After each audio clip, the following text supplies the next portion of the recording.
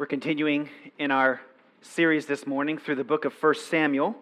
And this morning, we come to the inspiring story of David and Jonathan's friendship in 1 Samuel chapters 18 and 20. Thank you, Mike, for reading that so well. If you have a Bible, please turn there with me. And what I'd like for us to do this morning is to I want to walk you through the four questions I've been asking myself as I've been reading these chapters this past week. We're going to ask, what is true friendship? Why is it so rare? Why do we need it? And what does it cost us? So what is true friendship? Why is it so rare? Why do we need it? And what does it ultimately cost us? First, what is true friendship? Look with me, if you found your place, at chapter 18, verse 1, right out of the gate. As soon as David had finished speaking to Saul, the soul of Jonathan was knit to the soul of David, and Jonathan loved him as his own soul. This is evocative language, isn't it? We're not used to talking about friendship in these kinds of terms. But the Bible doesn't shy away from it. You might have noticed that this very phrase is used in our passage not once, not twice, but 3 times. So the first is in chapter 18, verse 1, as we've just seen.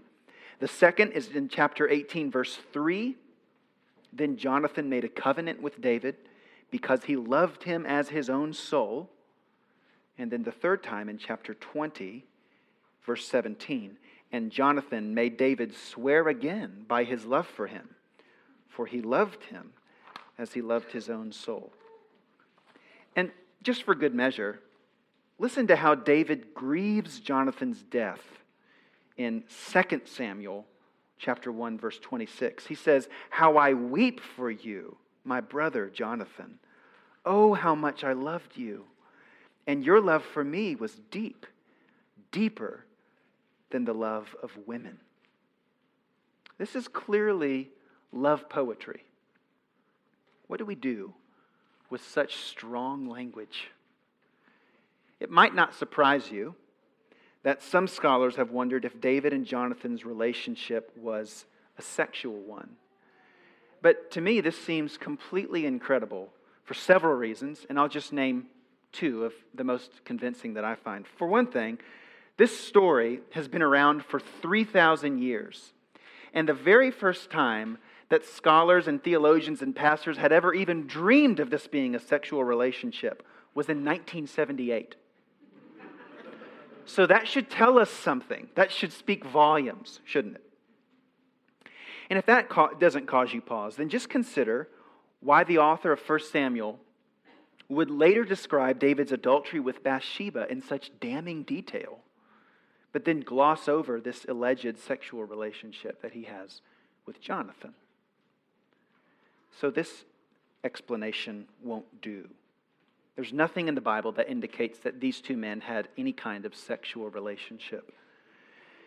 The question actually tells us more about ourselves, as you might have guessed, than it does about David and Jonathan. It tells us that our culture has a problem with intimacy. We really don't know what to do with it. We don't quite have a category of being extraordinarily close to somebody without it getting weird or becoming sexual. And I believe this has happened for 2 reasons. First reason is, and just follow me here, we've come to view our true selves as completely independent from the world around us. So, we create our own destiny, we choose our own identity, we discover our own morality, and the only way we can really do that is by putting a buffer zone between us and everybody else. Because intimacy leads to influence. And so the very wisest thing we think that we can do is we don't want anyone to get too close. It's best to keep our distance. So the second reason is we've come to see our bodies first and foremost as sexual instruments. we think all physical closeness must lead to the bedroom. And men are worse at this than women. It seems to me that women still have this capacity to have close relationships with other women without it being perceived as weird or feeling odd. But the moment a man shows the tiniest amount of affection to another man, it immediately gets called gay or a bromance.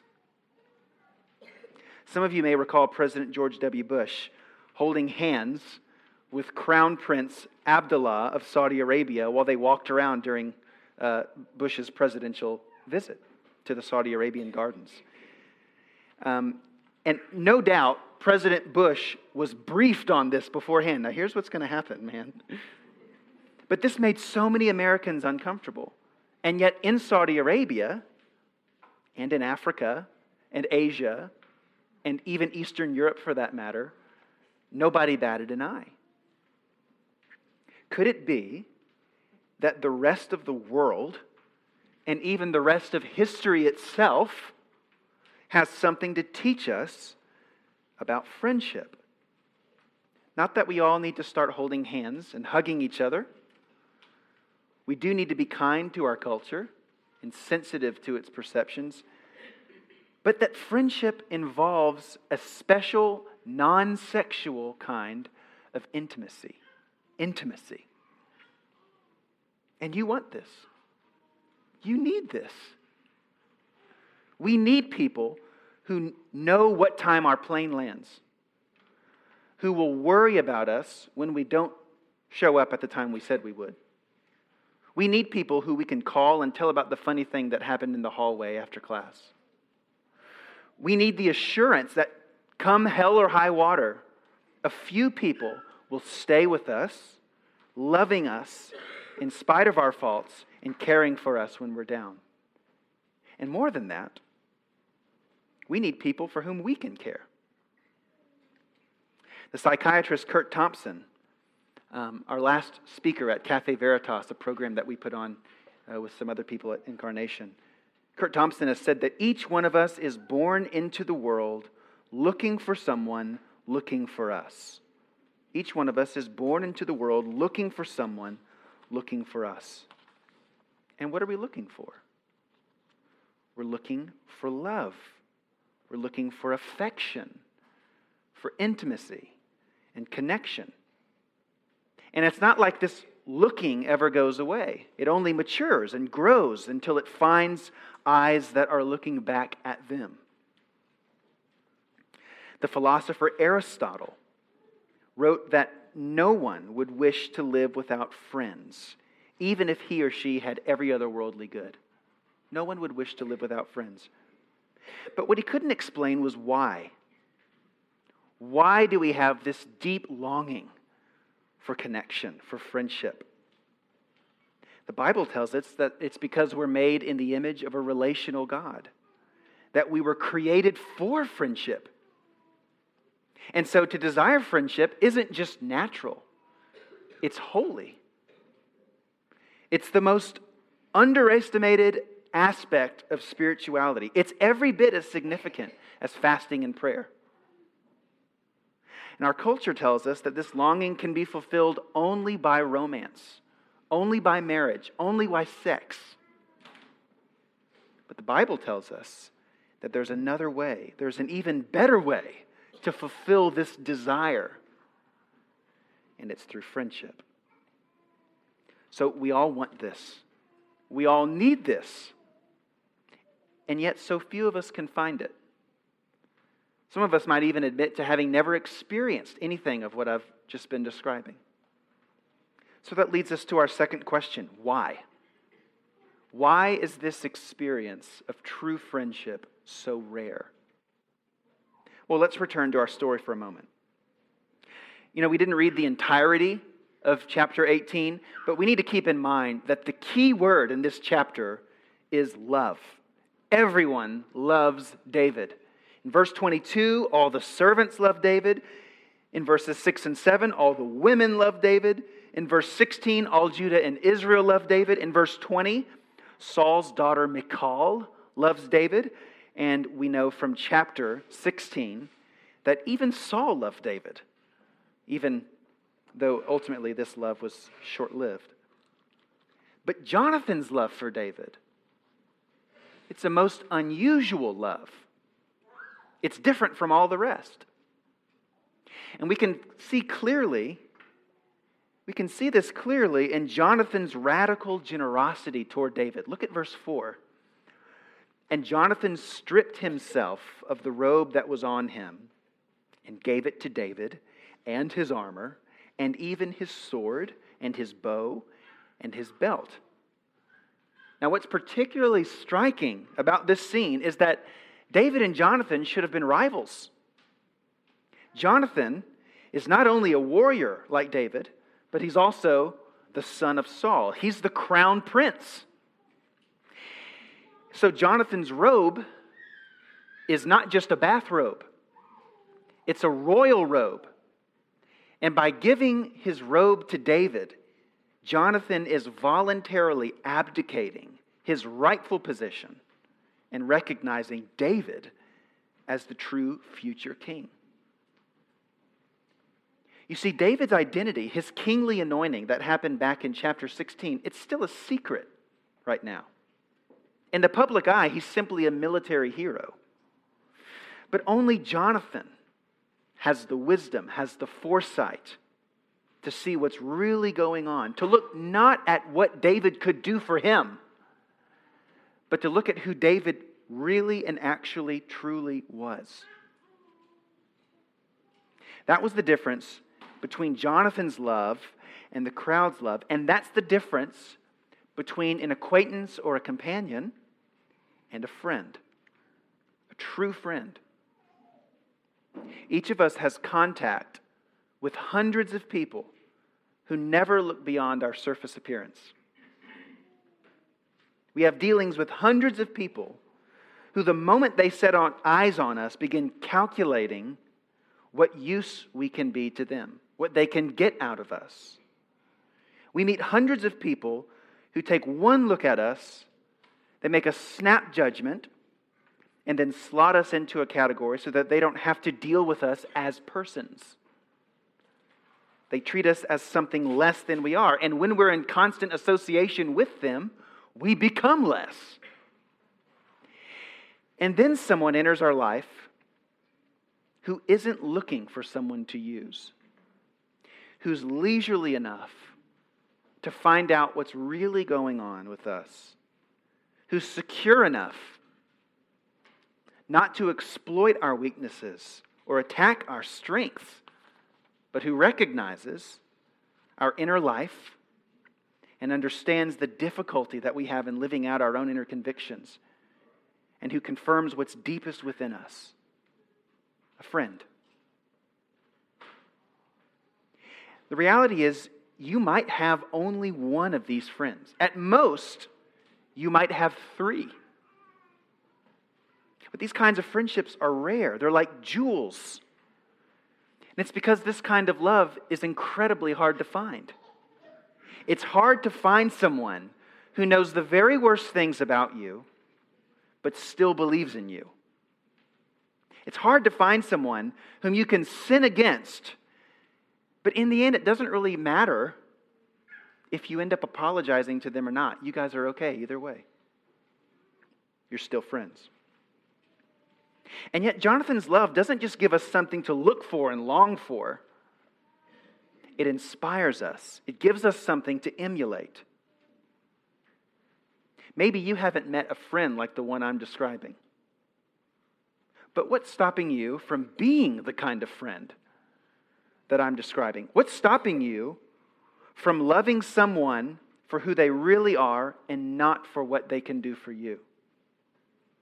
Because if you're only looking for this kind of love, if you're only looking for it, but you're not actively showing it yourself, your love becomes parasitic. It becomes disingenuous. And you're only loving people for what you can get out of it. But if your goal in every relationship is to give this love, then you're already becoming the kind of person who is ready for this kind of friendship. So we've seen what true friendship is. And we've seen that it's rare. Now let's ask why we need it. When we get to chapter 20, I think we could say that David is experiencing a vocational crisis. He's fled the palace, and now he's asking Jonathan why Saul is persecuting him. He says in verse 1, "What have I done? What is my guilt? And what is my sin before your father that he seeks my life?" These are words of formal protest. They're normally said to a judge in the Scriptures. And yet these are the kinds of questions we've all asked our friends. You're telling them about a situation at work or about an argument you've had with your spouse or whatever, and you're looking for insight, except you're not really looking for insight. You're looking for a hall pass. You're looking for affirmation. You're looking for someone to tell you that you're in the right and that the other person is wrong and that you deserve to take some revenge. But what does Jonathan do? Well, he doesn't come right out and defend David, does he? We got a hint of that in our reading, but we see the depths of their conversation in verses 2 through 10. David says, "Saul hates me." And Jonathan says, "No way. Are you sure?" It would have been so easy for Jonathan to say, "Yeah, who does he think he is?" without even trying to understand the complexity of the situation here. But he doesn't do that. He remains balanced. He remains committed to, in a sense, being David's better half, his most trusted advisor. You see, without Jonathan, David was at risk of either abandoning his vocation and returning to the simple life of tending sheep, or developing a murderous spirit of retaliation to get even with the man who was despising him and despising what was the very best within him. But David is able to refuse the way of violence with Saul. He's able to embrace the way of love and service that we see played out in the rest of this book. Evil doesn't diminish him. It doesn't narrow him. And it's because of Jonathan. Jonathan protects David so that none of Saul's evil is able to get inside of him. Evil becomes powerless to maintain itself. If we're honest, most of us choose friends who are always affirming us. That's why we like them. We can come to them boiling with rage about something, and it's like they throw gasoline on it. And it feels good to vent, but we come away holding an even deeper grudge against whoever it was we were arguing with. And too many of our marriages, to be frank, are like that. The moment we get in the car after the party, we just start verbally unloading about so-and-so.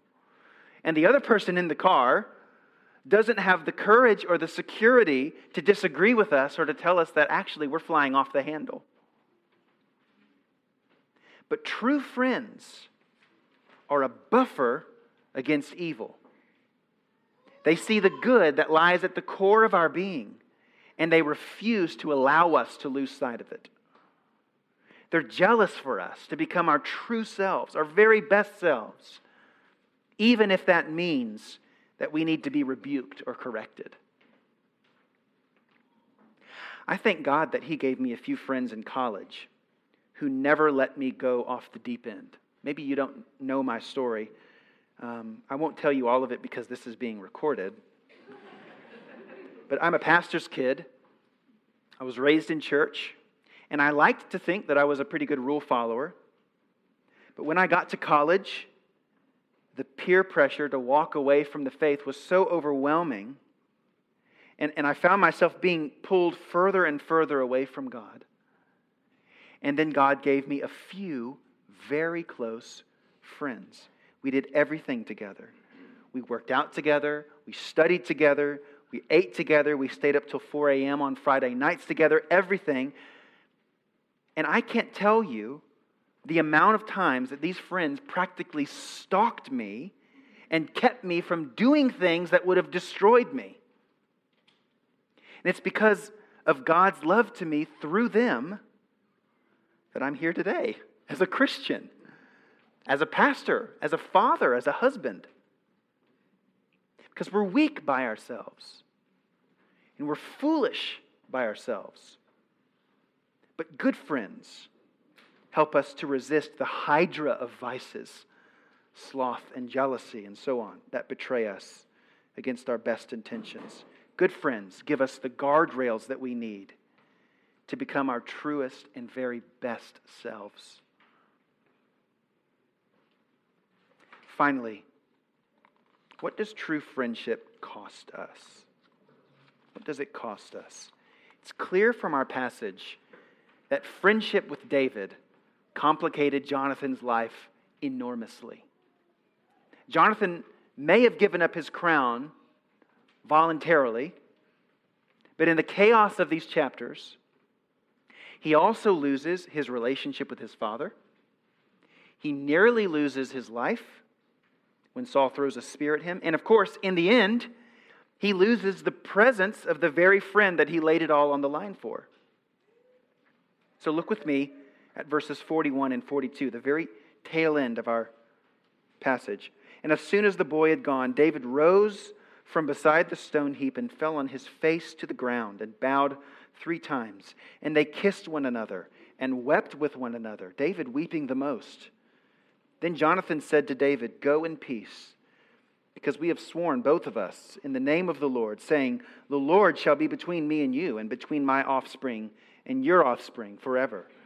And he rose and departed, and Jonathan went into the city." There's no indication anywhere that David and Jonathan ever saw each other again after this moment. These were their last words to each other. And they left in tears. But their love lasted to the very end. It stood the test of time. A true friend, as Aubrey has said a number of times, is one who's able to love you deeply but hold you loosely. In a true friendship, there's an abiding sense that the other person belongs wholly to God. This love isn't parasitic. It isn't controlling. The love doesn't shackle you to the other person's own loneliness or insecurities. No, this kind of love is freeing. It doesn't lay claim to what it doesn't own. Each friend belongs wholly to God. And in this sense, you guys have been so kind to Mary Elizabeth and me.